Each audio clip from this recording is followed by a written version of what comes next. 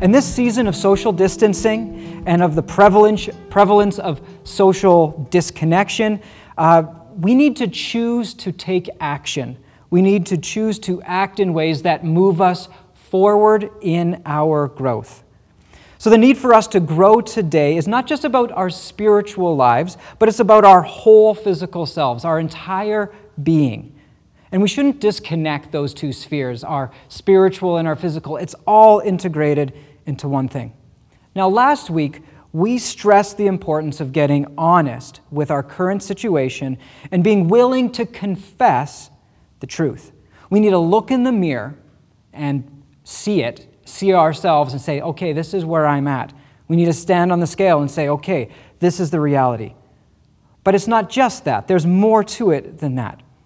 And in us getting honest with God, to the point where we are willing to confess that we don't have it all figured out, that's that moment where there's this gap that we start to discover between what the truth is, where we long to go.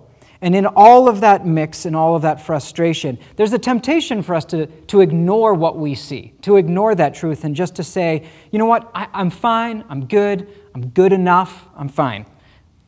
Do you remember when Jesus, it was on the night that he was betrayed, he turned to his friends and they were chatting, and they got into this debate. His friends got into this debate about who was going to be better in the kingdom and who's going to sit on the left and the right-hand side, and they were getting a little focused in the wrong things, and then all of a sudden, then we have Jesus turn to Peter and remind Peter that, Peter, you are not as strong as you think you are. You are not as confident as you believe yourself to be. And he says, in fact, Peter, later on, like the enemy wants to get you. He wants to take you down. And in wanting to take you down, you need to be ready. And Peter's response to Jesus, and we have to remember this, Jesus, who up until now has been prophetic, full of truth and insight, never wrong, and deeply invested in the well-being of his friends. So this Jesus, Peter turns to that Jesus and basically says, I'm fine, I'm good, I've got this covered. You don't really need to worry about it. And as we know in the story, later on in the garden, Jesus turns to all of his friends, to those three core friends, could you men keep watch with me for 1 hour? Watch and pray so that you will not fall into temptation. The spirit is willing, but the flesh is weak. Peter was not good. He said he was kind of in denial. Jesus warned him twice that he was not as strong as he thought he was. Peter was not humble enough to realize and to listen closely to the request of Jesus. Even though, even if he was in fact fine, you could picture a more likely or more realistic situation with a friend like Jesus that Peter would have turned and said, you know what, Jesus, I don't feel like I'm in trouble. I feel okay, but you seem to know things that we don't know. So I'm going to listen to your advice, and I'm going to take this seriously. I will, in fact, pray. Now, if you've been honest with your own life, and you've glimpsed some of those darker corners, and like myself, my hope for you and for myself is that we would begin to look for the actions and the rhythms, the toolkit for what to do next. And that brings us to today. In the Proverbs passage that we heard earlier, it says this, let the wise listen and add to their learning, and let the discerning get guidance. A long-term prisoner was finally set free. He had been living in prison for decades, in fact. He was incarcerated at the age of 15, or not 15, age of 19. And from that point on, life was prison. It was what he did. It was all he knew. And finally, after years and years and years of living his entire life in prison, he is set free. He sets foot. He doesn't have any friends outside of prison anymore, and he is fearful. He is terrified. He is confused. He is paralyzed by the freedom he has now been given. He has been what you would refer to as being institutionalized. So much so that one of the first things he does is goes out and reoffends so that he can be put back into prison. Now, some of us from our perspective would look at that situation and say, why in the world would you ever do that? But what we tend to not appreciate is that that rhythm of life that he was in, the rules, the boundaries, the constraints, that defined his life. And when finally given the gift of freedom, he didn't even know what to do with it. He didn't know how to live the life that had finally been given to him.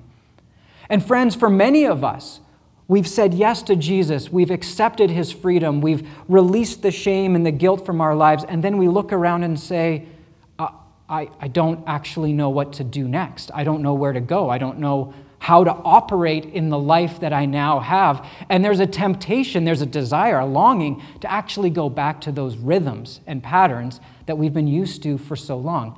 They might not be good for us. They might make us sick or ill or unwell, but at least we know them. At least we understand them. Maybe you've come to a place where you've been willing to admit that some aspects of your life have been imprisoned. And there's that numb comfort in the familiar, but then you've released all of that. But the alternative, that paralyzing, terrifying, immobilizing freedom can be a bit scary. You know you need help. You know you're not where you want to be. And you know all of this, but what do? Bumble along the path that you've never been on before? Make these small attempts to correct a problem you don't quite understand? This week, I'd like to talk to you about the guided life. The life of gaining insight, perspective, and support by choosing to include others in your personal growth. Now, why? Because one, you don't know what you don't know. We've heard that phrase before. People throw it around often. But the power of it is actually quite meaty. It's quite a valuable insight. When you don't know something, you don't know what to do about it, and so you're left in ignorance. Another reason is what you know actually might be wrong or misguided or distorted. And so you're operating from what you think is truth, and it's leading you down paths of frustration and disappointment because, in fact, it's wrong. And thirdly, if you know what you need to do, you know the truth, all of that part is fine, but you just need encouragement. You need to know that you can make it. You don't want to, you're afraid, and you need that support. I remember the first time I got these. Not these ones, but like my original ones, like the big circle ones back in like 2000, not 2000, back in like 1980 something. Anyways, so I got glasses. All right. Now, when I was driving, when my family was driving, and they were like zooming by signs, the game that we were playing was like spot the sign and read it. And my parents, for the longest time, just thought I couldn't read. Like they just thought, oh, Trent's one of those children. But in fact, I was partially one of those children, because that is true. I had a hard time reading. But I also couldn't see the stop signs. I couldn't see the signs. So it'd be like, and I'd be like, stop. It's like, exit. And they're like, I think Trent might have a vision problem. We go to the optometrist. He like shines the bright light in my eyes and does all of that. And sure enough, my vision is not great. And so I get glasses. I remember putting on my glasses for the first time and looking at the trees. For those of you who got glasses early or later on, the trees were amazing. I was like, they're actually leaves. I can see the definition of a leaf. And it was such a new world for me. I didn't know that. There's no way I could have really understood that my vision was wrong. It required outside input into my life to give me perspective. And then when I finally got those glasses, man, my world was different. Let the wise listen and add to their learning. Let the discerning get guidance. Do you remember when St. Paul, when Paul had his encounter with the Lord on the road to Damascus? Let's take a look at Paul's own brief description of what happened, and I think it will help us answer some questions. So in Acts 22, 6-10, it goes like this. This is what Paul says. It happened that I was on the journey and nearly at Damascus when, in the middle of the day, a bright light from heaven suddenly shone around me. I fell to the ground and heard a voice saying, 'Saul, Saul, why are you persecuting me?' And I answered, 'Who are you, Lord?' And he said to me, 'I am Jesus the Nazarene, whom you are persecuting.' The people with me saw the light, but did not hear the voice which spoke to me. And I said, 'What am I to do, Lord?' The Lord answered, 'Get up and go into Damascus, and there you will be told what you have been appointed to do.'" Paul's question, "What am I to do, Lord?" is one of the most beautiful prayers in Scripture. They are words that we could repeat in our hearts all day long, every day, as we travel the journey of faith. But Jesus' answer is rather puzzling. Jesus tells him to go into the city and wait for someone to come and tell him what to do. Why didn't Jesus just tell him right then and there what to do? Why didn't Jesus just give him another vision with a full list of instructions? We know from the rest of Scripture that Paul sent a Christian named Ananias to meet Paul, explain the gospel to him, heal his blindness, and baptize him. Jesus didn't do all the work himself. He freely chose to work through others, to give his guidance through other human beings. Or do you remember the remarkable account between the Ethiopian eunuch and Philip in Acts chapter 8? Now, the eunuch had been traveling. He was a pilgrim to Jerusalem, and now he was on his way back home. And as this high-ranking official, he had all of these chariots, and there was this really big fancy to-do, and he's going along. And so he's having this pilgrimage. And then suddenly, Philip has orders by the Holy Spirit to catch up to the chariot. And when he did, he heard the eunuch reading the Jewish scriptures, some of the prophecies from Isaiah about the Messiah specifically. Now, back in the day, the way texts were often written, there wasn't punctuation. And so to read in your head could be quite confusing. You actually would need to read it out loud so that you could sense when a sentence ends and a new thought begins. So this Ethiopian eunuch is reading this scroll out loud. Philip hears it and joins up and asks the man, hey, let me just take the note here. Philip asked the man if he understood what he was reading. And the man did not answer, yeah, it's coming together. I think I got this. I'm putting some pieces together. I'm a big deal. I'm a smart man. Look at my chariots. I think I'm good. No, he didn't say that. He turned, and with humility and the willingness to admit not knowing what's going on, not understanding, he said, how could I, unless I have someone to guide me? Now, why did the Holy Spirit send Philip to help this man find what he was looking for? Why didn't the Holy Spirit just give him the answer directly? No, and we could go on and on with similar examples from both the Old and the New Testament. Joshua was spiritually tutored by Moses, Elisha by Elijah, David by Nathan, Paul by Barnabas, Timothy by Paul, Mark by Peter. And it would seem that God's normal mode of operation is to guide and enlighten us by the combination of direct and indirect action. He stirs our souls and opens our minds and gives us insight, but he helps us make sense of it all through the help of our fellow brothers and sisters in the faith. What you don't know you don't know.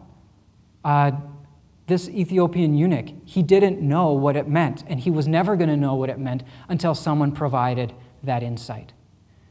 Paul was surely going to go down a course with his life, continue on a trajectory that was deeply flawed and deeply wrong until Jesus interrupted his life, and then he came to understand the gospel through the help and the support of Ananias, and then ultimately also through Barnabas.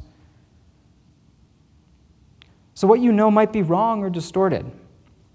Have you ever attempted to do some kind of sport, some kind of movement, and it just wasn't working? I remember when I was young and I was trying to learn how to throw the football, right? So you learn how to throw the baseball, and you got the arm motions, and it's not so bad, right? But then you go to this strange-shaped ball that if you throw it like any other ball, it just does the weirdest, most ineffective thing in the air. And until you get instruction, until you get guidance to be like, no, you're not supposed to like rotate your wrist the way you might with a baseball. You have to like drop your wrist down as you throw it. You're like, wait, what? I was doing it wrong this whole time. Of course it wasn't working out. And then you start working on it. Next thing you know, it's corrected. Or for me last week, I'm on the fairway or whatever. I'm getting ready to, I'm not a good golfer. I golf about once a year. Pastor Matt is Pastor Matt is laughing. So I'm standing there, and my drive was just terrible. Like it was just not working that day. You know, a year ago I thought I understood it, but I guess waiting a whole year, you learn you just forget. So anyways, I was like, guys, what am I doing wrong? And they all looked at me like, well, there's probably a really long list, so we're not going to like unload all of the disappointment onto you, Trent. But they didn't say that. I felt that. What they did say was, Trent, you keep lifting up right when you're about to hit the ball. So like there's this tendency for me to be like I don't even know what I was doing, but I was doing that. And I couldn't have known that except for outside perspective, insight and perspective into my life. And so yes, they told me that. Did it correct my game? Not yet. But I understand what I need to work on. And then the other important point was, keep your eyes on the ball, Trent. And I'm like, oh man, I've heard this 100 times. I tell other people this. Why did I forget this? It's like one of those common things. But I needed someone else to remind me of a thing I've already known. So that did help my game a little bit. Paul knew the truth about like Scripture, and he had all sorts of ideas, but he had some things wrong, and those couple of things that were wrong for Saul sent him he would have been on a terrible path. And those insights corrected him. Have you ever been lovingly corrected? And after getting over the sting of being wrong and that like frustration of the humility that fights against you, haven't you appreciated it? Being given correct information, being lovingly corrected? Or have you ever operated and acted on incorrect information and wondered why things were not making sense? And finally, someone pointed out what was wrong? How valuable is that in our lives? Very valuable. Or have you ever believed a lie about yourself, about who you are and how you act in the world, and then you have a friend or someone with wisdom and insight, a mentor, come up to you and say, Trent, this is not you, this is you. I see this in you. And it has this moment where you have to change the way you think about things. This, my friends, the decision for us to choose to involve other people in our spiritual journey is so critical. And one of the beautiful things is encouragement. You might know what you need to do. You might have known for years, but you just haven't had the courage, the ability to take that next step. And you need the inspiration. You need the encouragement. You need other people around you to say, you can do this. We can do this. We're going to join together and figure this thing out. Right before Joshua became like the appointed leader of the Israelites, Moses was asked by God to do this. He said, but commission Joshua and encourage and strengthen him. Encourage and strengthen him, for he will lead his people across and will cause them to inherit the land that you will see.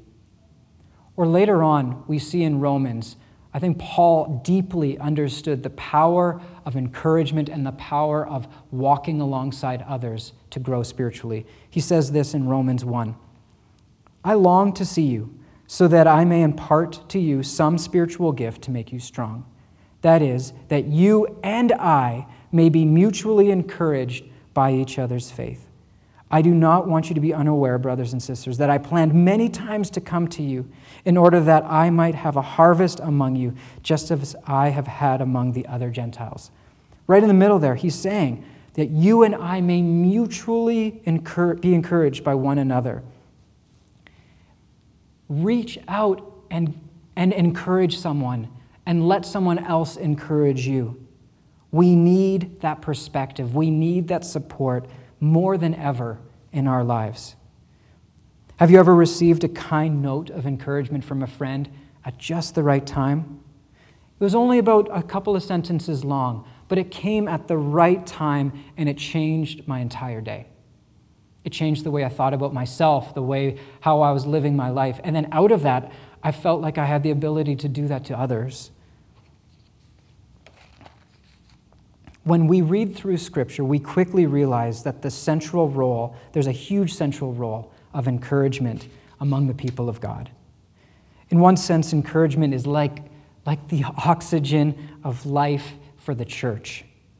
It keeps our hearts beating, our minds clear, our hands inspired to serve.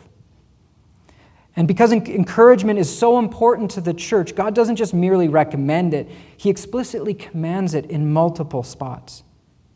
God commanded that His people would encourage each other because He knows what we need. He knows this deeply. And in the Gospel of John, we have Jesus making that warning. In this world you will have trouble, but take heart, I have overcome the world. We live in a broken world where everything is calling us to selfishness or despair. And sin steals our joy, our bodies break down, plans falter, our dreams die sometimes, and our resolve weakens, and things feel diminished and difficult. This is a challenge, and instead of pretending that doesn't exist, we need to come around each other and support one another. We need the encouragement of others. It refines us. We need the guided life. The righteous choose their friends carefully, but the way of the wicked leads them astray. I remember hearing a phrase that said this, you show me your friends, and I'll show you your future. It was one of those kind of youth ministry lines that you would use to kind of remind the people that you're working with, just so you know, the people you surround yourself influence who you become and who you are. And so I want to encourage all of us, seek out good community. Choose to connect. Choose to get the direction from someone who's gone before. Get the perspective of someone who can be beside. Talk to a child who has a perspective of faith and life that we've long forgotten.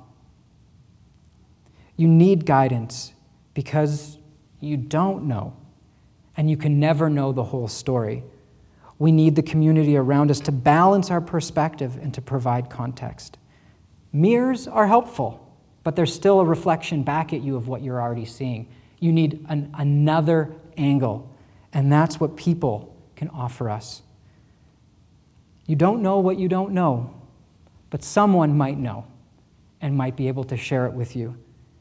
What you know might be wrong, and someone might be able to have the courage and the insight to come alongside you and redirect and give you the support you need. And maybe you know exactly what you need and exactly what you're supposed to do, but it's just hard and you need encouragement. There are people that will encourage you, that will support you, that will help you make it through. And this, my friends, is such a valuable next step for us to take. When we get honest with our lives and we confess the truth, and then we look around and we don't know what our next step is, get close to some other people that are good people and together figure out how to start taking those steps. Let the insights of others direct your course. Seek out those good people, those people that are in love with the Lord. That's my encouragement to all of us today. Now I'm going to ask Pastor Matt to come up, and he's going to share, like last week we had kind of the workout for the week. This is the workout that I would encourage for all of us to participate in this week. Let me pray, and then he'll share. Heavenly Father, we need the company of others. We can't do this without other people, and you designed it that way. Lord, by the Holy Spirit, you could have done so much, but you chose to bring Ananias to Paul. You chose for Philip to instruct the Ethiopian eunuch. You made these decisions to include others in your kingdom work. Lord, we are not called, we are never called to be islands unto ourselves, but to allow ourselves to be influenced and connected to other people. Lord, give us the courage to seek out the guided life, to allow other people to surround us so that we can find out and learn and grow in the direction you're calling us. We love you. Amen. Thanks, friends. Thanks, Pastor Trent, for sharing that message with us. The interesting piece with the workout plan is, in the workout plan, we're looking at our life and we're looking at what this means for us spiritually. So physically, what does it mean? And spiritually, what does it mean? It's not a problem in our physical world to ask for help.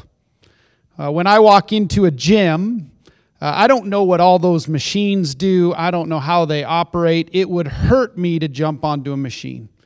It's good for us to ask for help. And in our spiritual life, it's the same thing. We can try and work and try to do this all by ourselves. One of the most ferocious lies that I think Satan throws at us is just do it by yourself. This Christian life is not meant to be lived all alone. And so I want to encourage you this week, and we're calling you to this. Last week we called you to confess your sins one to another so that you may be healed. And that invitation still remains today. This week, we're calling you to have a serious, purposeful conversation with someone. Not a conversation where we're catching up on what's happening with our family and how much do we really hate COVID, but really a conversation that allows our friend to see into our heart and for us to see into their heart. And so this week we're compounding that from last week, confessing our sin one to another. This week we are asking you to have a serious conversation with someone. You will know it's serious when you leave that conversation and go, man, that was good for the soul. And so that is my prayer for you this week, that you will join us on this adventure that we are refining ourselves. We're getting ourselves physically better, but also spiritually better. I want you to grab your communion elements. There's no better way, I believe, to end a time together than taking communion. Communion gives us that opportunity to actually celebrate, to proclaim, as Paul said, that the Lord is not dead, he's alive. We're going to take it here. The tech team, the worship team is going to take it here.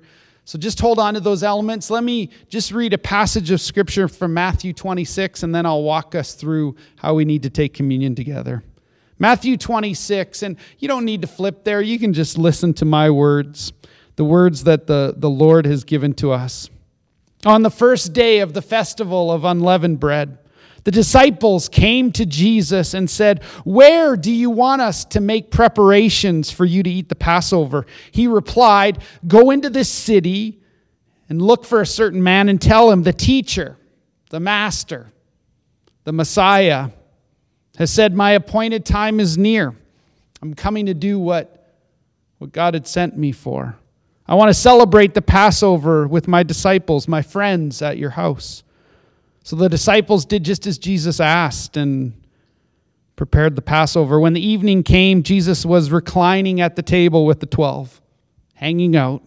And while they were eating, he said, "Truly, I tell you, one of you will betray me." They were very sad.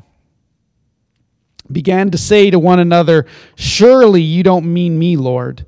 Jesus replied, "The one who has dipped his hand into the bowl with me will betray me. The Son of Man will go just as it is written about him.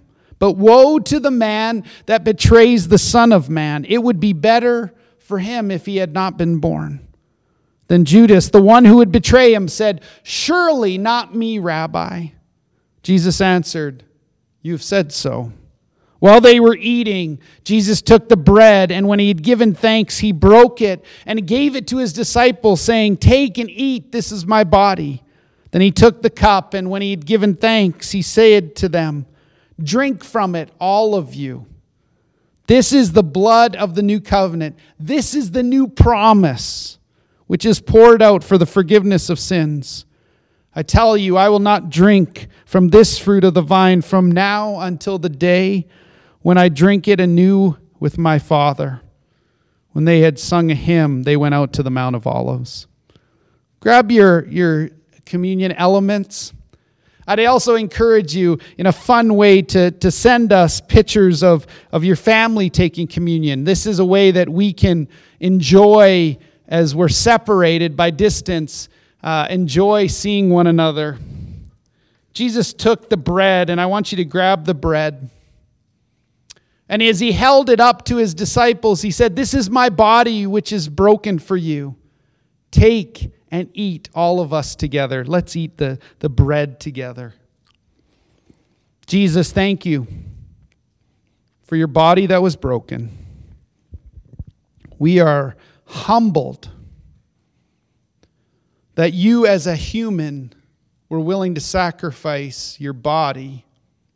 You're willing to be separated from your Father so that we could begin this relationship, this personal relationship with you. Thank you.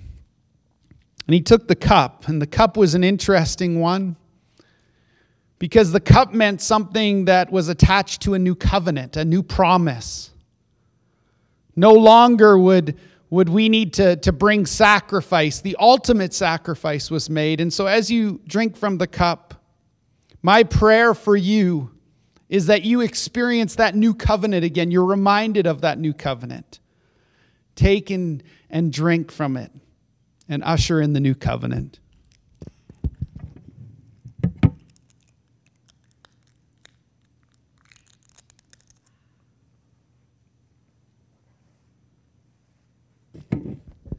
God, thank you for the gift of the new covenant. That ultimate promise, when we see a covenant here on earth, it's that ultimate promise. The promise that you made to Noah that you would never flood the earth again. The promise that you made to Moses and to Abraham. And then that ultimate promise that you made to us. That we could enjoy a relationship with you. We are humbled. Thank you for the opportunity today that we've had to celebrate who you are. To proclaim that we serve a God who is alive and who's moving. Even in the midst of a time in our history where it's tough. You're God, we're not. We love you. We ask all this in your name. Amen. Thank you for joining us today at Renfrew Baptist Church. Know that you're loved, you're prayed for. Know that this journey that we're walking on this fall is all about us together becoming who God wants us to be. I want to encourage you, if you haven't yet done the exercise of confessing your sin to someone else, walk into that this week. Get freedom. And I want to encourage you to have a serious spiritual conversation. Pastor Trent talked about direction. That we need people in our life who can point us in a direction that God wants for us. We look forward to seeing you this next Sunday. We look forward to celebrating Thanksgiving with you, a chance where we get the opportunity to say that God has provided in massive ways for us. Let me pray a prayer of benediction for you. And I'm going to pray that as you get into your day today, that you experience God in a new way. God, thank you for my friends. Thank you for the opportunity that we have to make up the Renfrew Baptist Church community. Together, we have heard truths about you. We've sung songs that reflect who you are. We've proclaimed that you are a God who is alive. May you be honored with our praise today. God, may this week we have a conversation with someone that propels us into even a deeper relationship with you.